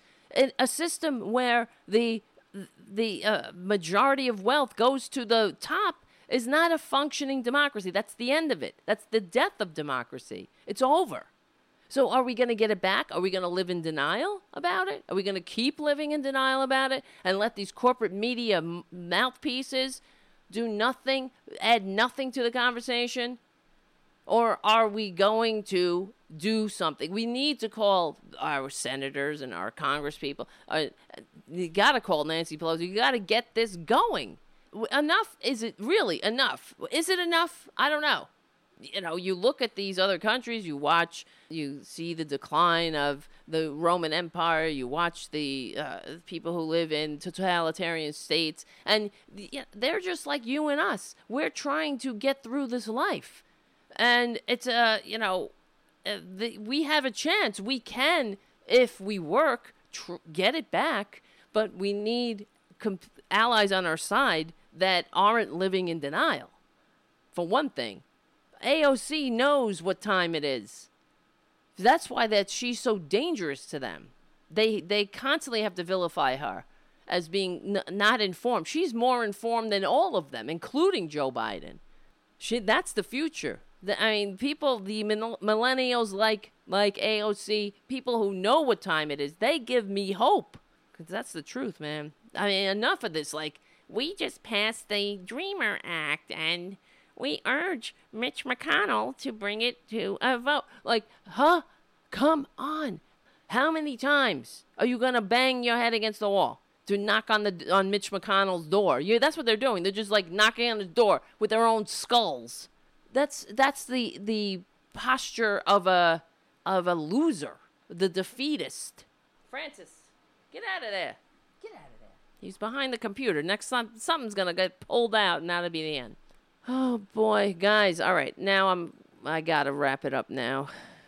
Listen to me, everybody, which is what you're doing. So my name is Tara Devlin. There's my name. Follow me on Facebook, Twitter, Instagram, all those places. Come see me at the Minds event, man. Do that thing. That'll be great. We can hang out. And you get a discount if you use the code TaraBuster. Please become a patron of this goddamn thing that I'm trying to do here. And it's also RDT Daily. There's other things I want to talk about with that, but we'll talk about that later. We don't have any time. Yeah, I'm not going to be here tomorrow. Like I said, I'm doing my cousin's daughter's graduation party. You got to do those family things, because what else is there in this world? You got to get to, celebrate with your friends and family, their victories. What else do we have? We don't have universal health care, that's for sure. So, And all right, so next Saturday I will be back here at the regular time, regular 6 p.m. Eastern, and back on, we're on Progressive Voices, GDPR Revolution. Please give the show a good review on iTunes if you can. That helps. Share the show with your friends. If you can't donate or become a patron, there's other ways you can help us grow by sharing the show, tweeting about the show, doing stuff, helping the promote. Because you're looking at it, honey. I'm it. I'm the marketing department. I'm the technical department. I'm the whatever the hell else. And I can't do it alone. Because as I always say, we stick together, we win. We will win. That is the whole point of E Pluribus Unum. Out of many, one is another way of saying we stick together, we win, and we will win. My name is Tara Devlin. I will see you next week.